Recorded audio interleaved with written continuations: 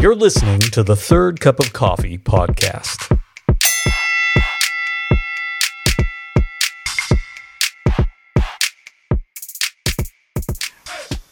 We have a joke in our family where we say things like, maybe it's coping mechanism, success through lowered expectations. You know, you ever go into something and you got high expectations and that was not what I was hoping for at all. And especially with a large family, a lot of weird things can happen and you have ideals and it doesn't always work. So success through lowered expectations. Some of you, however, have adapted that philosophy of success through lowered expectations to your walk with the Lord. You came to know Jesus, you were promised certain things, you read things in the Bible, and over time you have grown weary and you have diminished your expectations to meet your experience. And I am here to implore you to abandon that sort of thought. You have a life of power and of gifting that is waiting for you, and it is promised to you by the Lord. What we are seeing now, as great as this is wonderful. I love this. We gather, we worship with our friends, we pray. We say we're going to pray about something. People don't have to be prodded. They jump up. I have pastor friends who will be amazed that we can just announce that and have 10 people jump up and pray. That just doesn't happen everywhere. I love this. However, this is not the end of it. This is not the fullness of what the Lord has. Corey Russell was speaking this week at a conference, and he said, Jesus did not die for 45 minutes and a $20 bill. This is not everything, okay? There is a fullness that the Holy Spirit is promised for us that I want to lean into. And so we're going to dive into a series called The Promised Experience about the person and the work of the Holy Spirit. Now, if you use the Bible app on your phone, most of you do, use the Bible app, you can point your camera at this QR code and it will bring up notes that you can follow along with. Or if you just open up the events part, you can find all your notes. And let me predicate your freak out, okay? Because some of you are going to open that and you are going to think that I'm going to preach all those notes today. Don't panic, all right? I'm fully aware of what time it is, and we have invested our time otherwise, and I don't think that there's any chance in the world that we're going to get through all those notes, okay? Don't feel bad. I just want to put you at ease. I may still preach them, but at least you're at ease. No, I'm just kidding. Some of this that we're going to talk about the Holy Spirit is going to be new to some of you. And some of you, you've actually heard me say this before. I hardly ever re-preach something. I just don't do it. However, there are some things over history that I was right about the first time. And so we're going to say them the same way again. So if you're sitting and you go, I think I've heard this before, that's okay. As we go on in the course of the series, we are going to veer off into some things that I really haven't touched in front of this crowd or really even in the 5 years. Before we get to those sorts of things, let's talk a little bit about who the Holy Spirit is. And here's your cheat code for this week, okay? The Holy Spirit is a person that we will encounter. He's a person we encounter. That should not surprise us. We know that we were created to interact with the Godhead. That's why we exist. It is why God said, let us make man in our own image. It was because God was, he ran out of animals to make and so let's do something different. No. He wanted fellowship. So he turned to Jesus and the Holy Spirit and said, let's us make an individual in our own image. And we are in awe of God. We love Jesus, but the portion of the Godhead that we interact with the most is the Holy Spirit. And because it's a relationship, you have some bearing on what that relationship looks like. We think that an encounter with the Holy Spirit is completely up to Him. All right, do what you're going to do, Lord, but I'm bracing myself. No, it's up to you because relationships are two-way. And if I were to ask each one of you, have you had an encounter with the Holy Spirit or with God? Most of you would say yes. And if I asked how you encountered Him, there would be 100 different ways that you would describe that. There is a tendency for us to hammer other people's encounter with the Holy Spirit into our own personal experience. We say, this is how I encountered Him, so this must be how everyone does. But the truth is, some people have very different encounters than we do. Some people have very quiet, gentle encounters with the Holy Spirit. In 1 Samuel, Hannah is in the temple, and she's having a deep encounter with God as she prays through the pain of being childless. Okay? It's Mother's Day. Happy Mother's Day to all of our moms, but we recognize Mother's Day is very hard for some who wanted to have kids and maybe never did, or have a strange relationship with a child. It's difficult. And Hannah is feeling the pain of wanting a child and never having had one. The Bible says that her lips were moving, but she wasn't making a sound. And Eli, the priest, wonders if she's been drinking. How bad is it that your pastor's first thought is they've had a few too many? She isn't the person on the end of the bar drinking her problems away. She's a woman alone with God. In 1 Samuel 1:15, Hannah answers, "No, my Lord, I am a woman troubled in spirit. I've neither drunk wine nor strong drink, but I have been pouring out my soul before the Lord." She's having this quiet encounter with the Lord. Clearly, she is being touched by God, and Eli prophesies over her that she would receive a son. Now, I have no real interest in dissecting other people's experiences, but I would venture to believe that late in life, when she looked to this day, she would say, "I had an encounter with God." Something happened in that day. Something changed, but nobody heard a thing. Other people have very demonstrative encounters with the Lord. And when I refer to demonstrative encounters, some of you brace yourself. Because you have heard of things or you've seen things in meetings and you're going, "No, I don't want that. That is not what I want." Because you don't like hype. It's not that you don't want God, it's that you don't like hype. Trust me, nobody dislikes hype more than I do. I can spot it 100 miles away, and I'm allergic to it. I just don't like it. But Scripture and history are both full of people that have demonstrative, life-changing physical encounters with God. In Acts chapter 5, so much is crammed into this one chapter. Miracles are being done, and at the same time, people are dropping dead in the presence of God. Like the Holy Spirit is so strong, and they've done something they shouldn't have done, and they lie to him, and they drop dead. And the passage has this unusual phrase that says, "Nobody dared to join them, but the people held them in high esteem." What are those people like? "Oh, they're really something. Do you want to join them?" No. Why? Offering goes bad, people die. Like the presence of the Lord is so great there. But the next verse says that the church grew daily. So even though there are these crazy encounters and people are dying under the presence of God and they're being healed, the church is growing. The presence and the power of the Holy Spirit inspired awe and a reverence that at the same time drew people and grew the church. To this day, people encounter the Holy Spirit differently. This was a powerful encounter. Other people have quiet encounters. In my late 20s, I was growing a little disillusioned with ministry. Normally you don't grow disillusioned to your 50s, but I was gifted. So and ministry years are like dog years. So I was kind of in my 50s. But I grew disillusioned with the routine of ministry. It wasn't that I didn't love the people or that I didn't love the Lord. It just felt like I was building widgets, on a machine. And it grew, boredom had set in. Some of you are bored with your walk with the Lord. Don't be too discouraged with that, because it's just about 2 degrees of difference between boredom to hunger. Like, those two aren't that different. And I remember I was setting up for our youth group service that night. I'm in a closet hauling out chairs and tables, and I was just so tired of the routine of ministry. I had music playing, and I remember the song was a David Ruiz song. Some of you know David personally. And he was singing, "Lord, I groan, I kneel, I'm crying out for something real, because I know deep in my soul there must be more." And when he sang that line, it was like every atom in my body aligned. I'm like, this is where I'm at. I don't think I'm doing anything wrong, but this cannot be the full Watusi, okay? There's got to be more.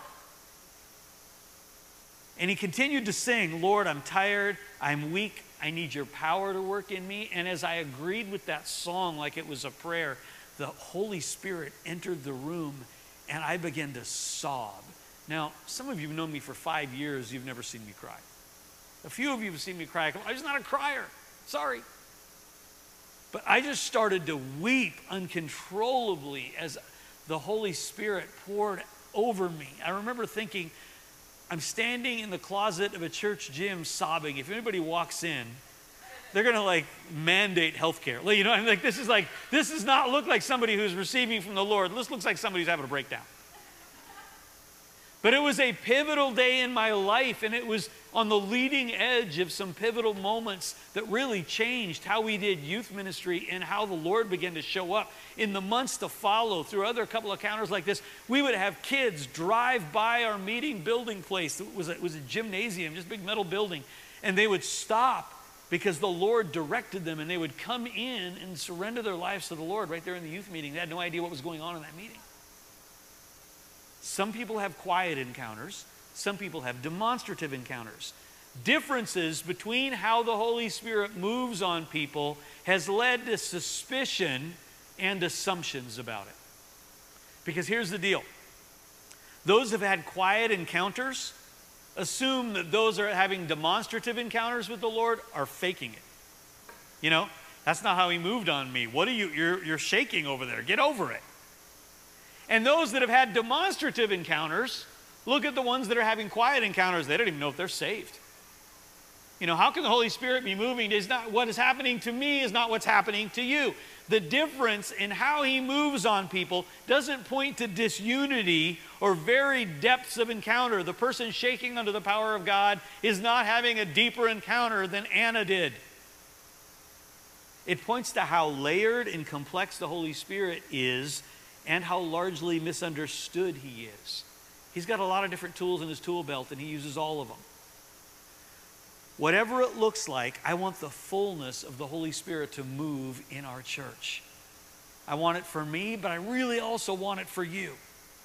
And to follow God as a church family is to embrace that and say, Lord, whatever it looks like, we want it. Now, before I talk about things like manifestations or spiritual gifts, I always like to talk about the person of the Holy Spirit first. Eventually, we'll talk about things like the baptism. We'll talk about things that some of you will cheer about and others will make nervous. I'm fine with that. I like awkward when I'm generating it. I have no problem with that. But we got to talk about who he is before we start asking for gifts. A couple of common errors of thought regarding who the Holy Spirit is. One error is this, the idea that the Holy Spirit is a placeholder in history. The idea that the Holy Spirit made his debut arrival in Acts 2, and he's here as kind of some interim form of God until Jesus gets back. You know, the Holy Spirit's here to hold the fort. He is not a placeholder. He has been moving on and in people from the beginning of history. He didn't make a sudden appearance in Acts 2. The Holy Spirit has always been, but in the Old Testament, it was on a selective and temporary basis. In the Old Testament, the Spirit rested on specific individuals for specific giftings for specific seasons. The Bible said he anointed craftsmen for work. He anointed people for leadership. He anointed them as prophets. 1 Samuel 16, 13, 14. It's referring to David, the boy, being anointed as king. Then Samuel took the horn of the Lord and anointed him in the midst of his brothers. And the Spirit of the Lord rushed upon David from that day forward. And Samuel rose up and went to Ramah. Now the Spirit of the Lord departed from Saul, and a harmful spirit from the Lord tormented him. So here the Spirit rests on David and lifts off Saul. Saul didn't expect it, but it happened. David didn't expect it, but it happened. And David never forgot it. And years later, as he is writing the Psalms, he's writing Psalm 51:11, and he is remembering, there was a day when the Holy Spirit lifted off Saul and rested on me, and he writes, cast me not away from your presence, and take not your Holy Spirit from me. He was going, I see how this works, Lord. You move on certain people in this age, and you lift it off of Saul, and I'm begging you, don't lift off my life until you're ready. In the Old Testament times, the Spirit rested on people for specific things, specific jobs, specific times. Jesus spoke of a significant shift in how the Holy Spirit would move on people. Up until that time, the Holy Spirit moved on people for tasks, either temporal or spiritual. But you needed help, and he would rest on you, and he would lift. Jesus described something far more relational that would come. And it wasn't a coming and going of the Holy Spirit. It was a coming and staying. John 14, 16, and 17, he said, I will ask the Father, and he will give you another helper to be with you forever, even the Spirit of truth, whom the world cannot receive, because it neither sees him nor knows him. You know him, for he dwells with you and will be in you. He said the Holy Spirit is coming not to rest on you for a task, but to befriend you and to dwell in you. It is a relationship. It is not a transaction. And then after his resurrection, but before his ascension, he promised an experience that was fundamentally different than what happened in the Old Testament. Acts 1:8, but you will receive power when the Holy Spirit has come upon you. And you will be my witnesses in Jerusalem and in all Judea and Samaria and until the ends of the earth. So he tells them over the course of his ministry, the Holy Spirit will dwell in you, he will be with you, and he will come upon you. You're going to grow very familiar with those phrases. He will dwell with you, he will be in you, and he will come upon you. Because that is how he will manifest and interact with your life. He is in you or with you for your internal life, for conviction, for edification, for strength, and for peace. When you come to Jesus, the Holy Spirit is in you. Some of you are going, what about, and you're inserting a denomination there.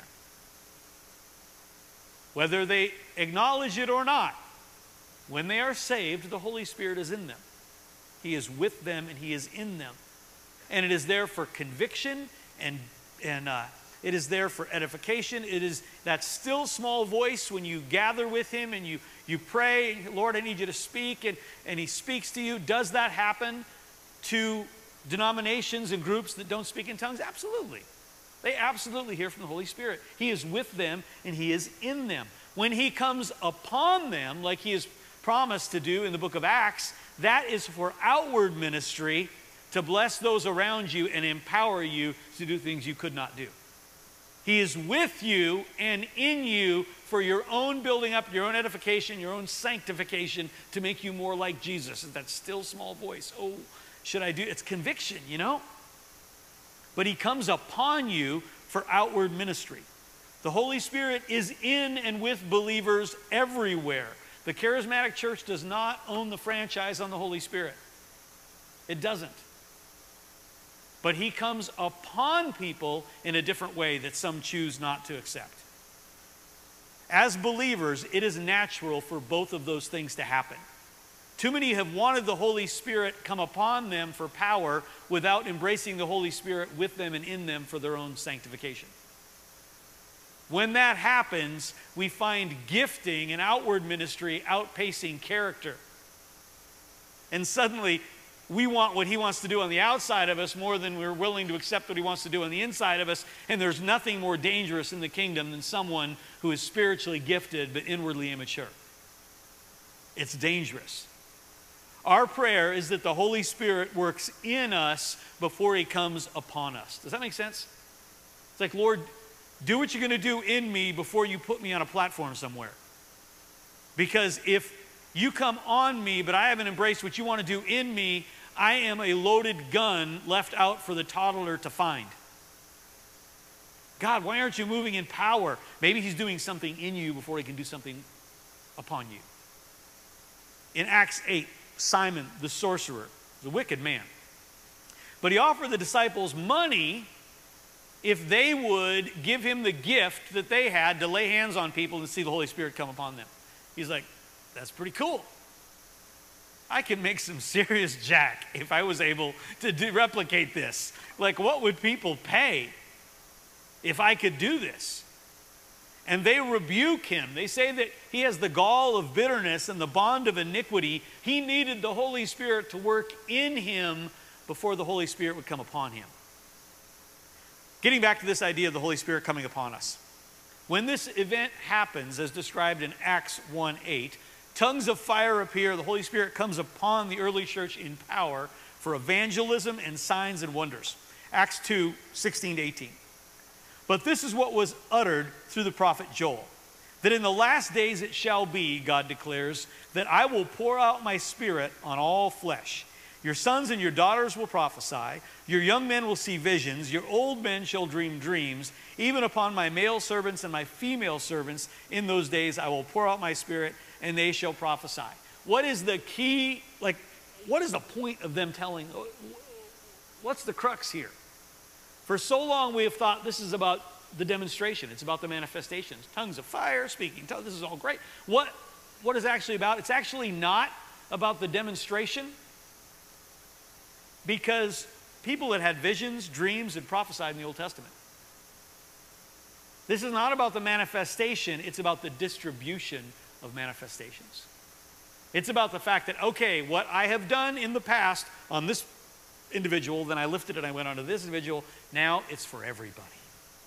Now it comes upon the young and the old, it comes upon men, it comes upon women. The paradigm of interaction with the Holy Spirit was meant for everybody. There are not many things in life that work for everybody.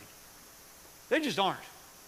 That's why if there's a taco stand that's open at 2 a.m. downtown, you go down there, most everybody's under 30. Right? Nobody goes to tacos downtown at 2 a.m. at 30 or 40 years old. You're like, forget this. You get to 50, you're like, oh, it's 4:30, it's time for dinner. You know, you go to Cracker Barrel at 4:30, very different crowd than it is at 2 a.m. for tacos. Why? Because it's just hard to do something for everybody. The Holy Spirit is the most enthusiastic, multi-generational minister you will ever meet. He's like, oh, you're young, I got something for you. You're old, I got the same thing for you. All right? Wherever you are in life, male, female, he says it's for everybody. We have friends who pastor young adult churches. I mean, everybody's like 25 and under. We have friends that pastor churches, everybody in their 50s, 60s, and up. The Holy Spirit is the only person who ministers effectively across all ages and both genders. And I say this to accentuate that the Holy Spirit is not a latecomer or a placeholder in history. He's been moving all through history, and now we live in an age when he moves on all people. That idea that he's just a placeholder, it's wrong. The second idea that sometimes people get wrong is the idea that the Holy Spirit is a force. It's kind of like sanctified Star Wars, you know? Like he's this nebulous force. And that comes from people having demonstrative encounters with the Lord and then describing it in the best way they know how, but it's not adequate. Oh, what happened? Oh, I just got zapped by the Holy Spirit.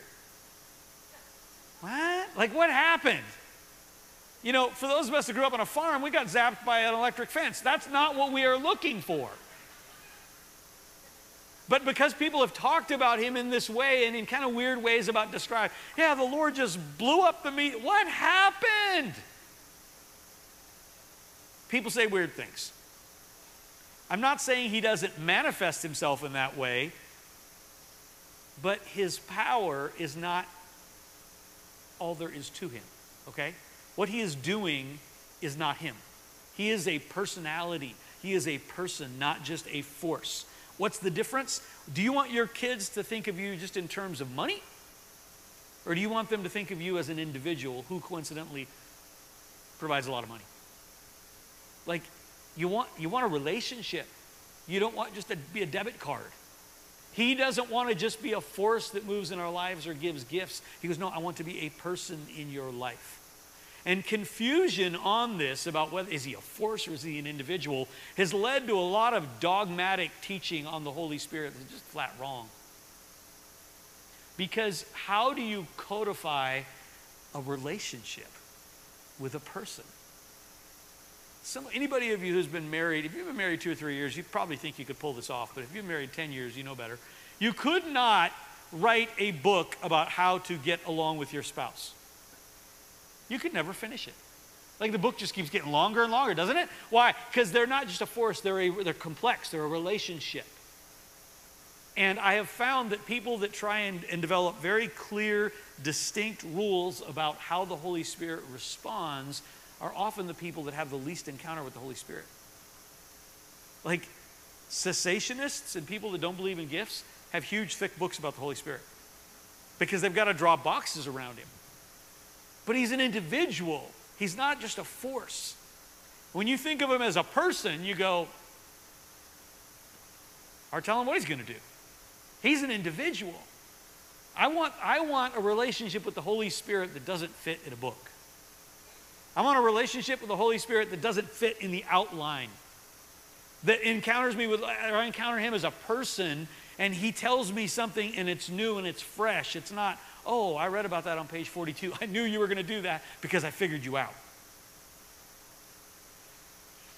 Imagine that approach with your spouse. It just wouldn't work. Relating to the Holy Spirit cannot be condensed to mere rules or defining statements, because the more we define who exactly he is, the more confusing we make it for people.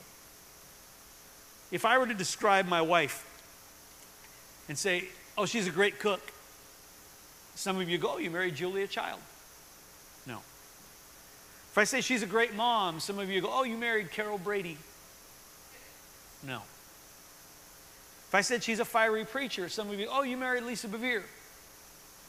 No. And if you put Julia Child, Carol Brady, and Lisa Bevere in a blender, you still wouldn't have Kelsey. It's complex, okay?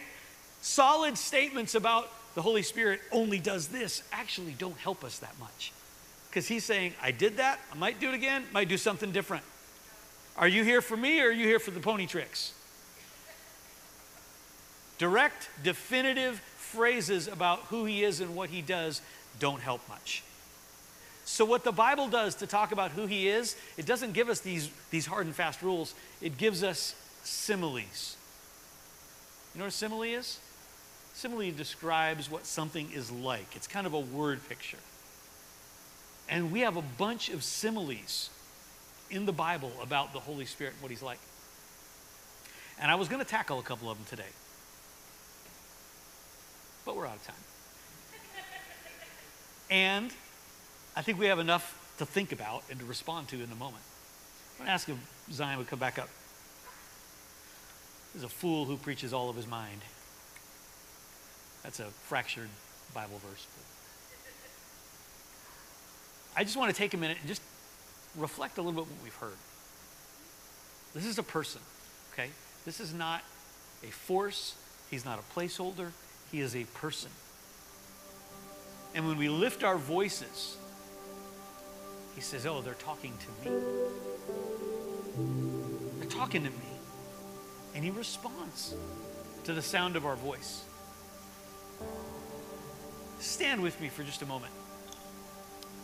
We're going to take just a couple of minutes here and ask him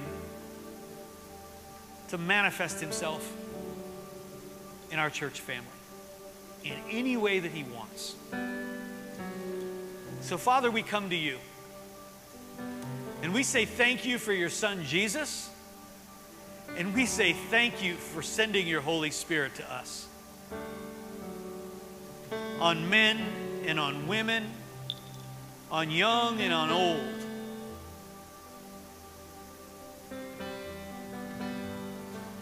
And right now we ask, Lord, that you would step into this room and draw near to us. Begin to ask him to come close, like you would a person. Holy Spirit, come. Holy Spirit, we want you with us and in us and upon us. We ask for conviction. We ask for sanctification as you move in us.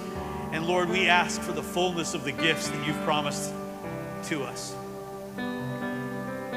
Before we dive into those gifts, Father, we ask that you would do in us what you need to do. You would build a foundation, a closeness with the Holy Spirit, a response to that still small voice, 100-fold obedience when you give us instruction on the inside. Do something in us before we ask you to do something with us, God.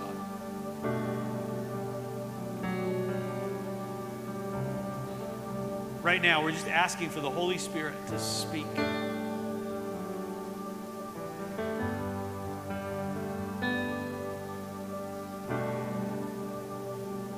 Holy Spirit within us, we ask you to speak in conviction. For that little area of our life that we've tucked away and we've said things like, it's not that bad. We also have been really careful that nobody's found out about it. The Lord's speaking to some of you right now. That's Him in you and with you. He's convicting you. Listen to that voice. Some of you are deeply discouraged. And that dream about moving your heavy load over to His wagon resonated with you. He's speaking to you. Let Him speak to you right now. Holy Spirit, what will you do in us?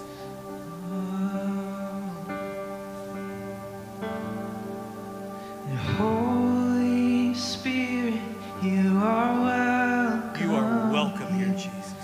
Come flood us and fill the atmosphere.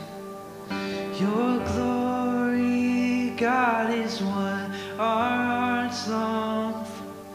To be overcome by your presence, Lord. Holy Spirit, you are welcome. Make Him feel welcome. Here. Come flood this place and fill the atmosphere. Your glory, God, is what our hearts long for. To be overcome by your presence. Sing that again to Him. Holy Spirit, you're welcome here. Holy Spirit, Come, Lord Jesus. are welcome here. Come flood this place and fill the atmosphere. Your glory, God, is what our hearts long for. To be overcome by your presence, Lord. So, Holy Spirit, as we go this morning, we say thank you that in this era, you go with us. You don't lift from one to go with the other, but you walk with us. You're in us. You're with us for sanctification. You're with us for comfort. You're with us for conviction. We walk with the very presence of God from this place.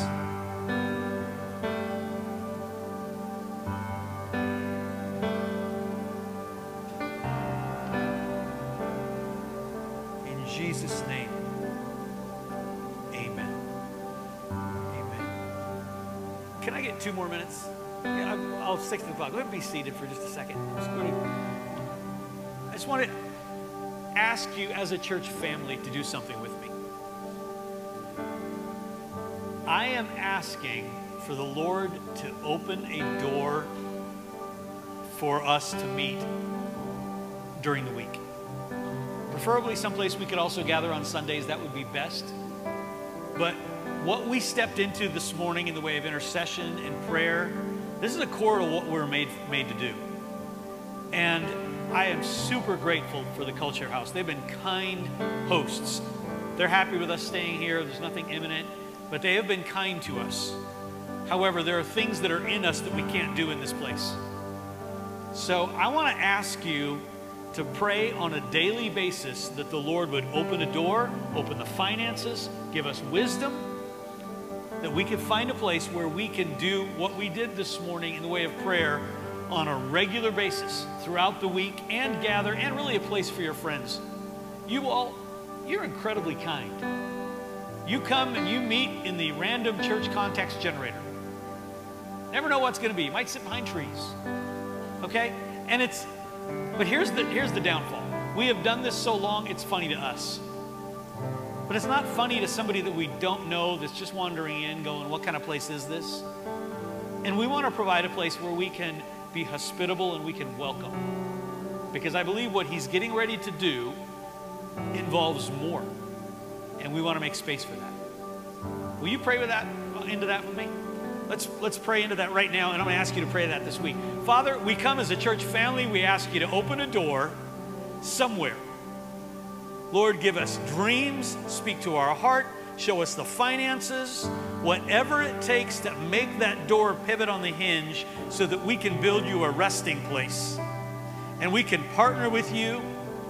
We can meet in the evenings. We can just explore what you're doing in the Holy Spirit, not worry about a time constraint, and that our friends can come and their lives can be changed. We ask on behalf of what we want to do for you, but also we ask for those people.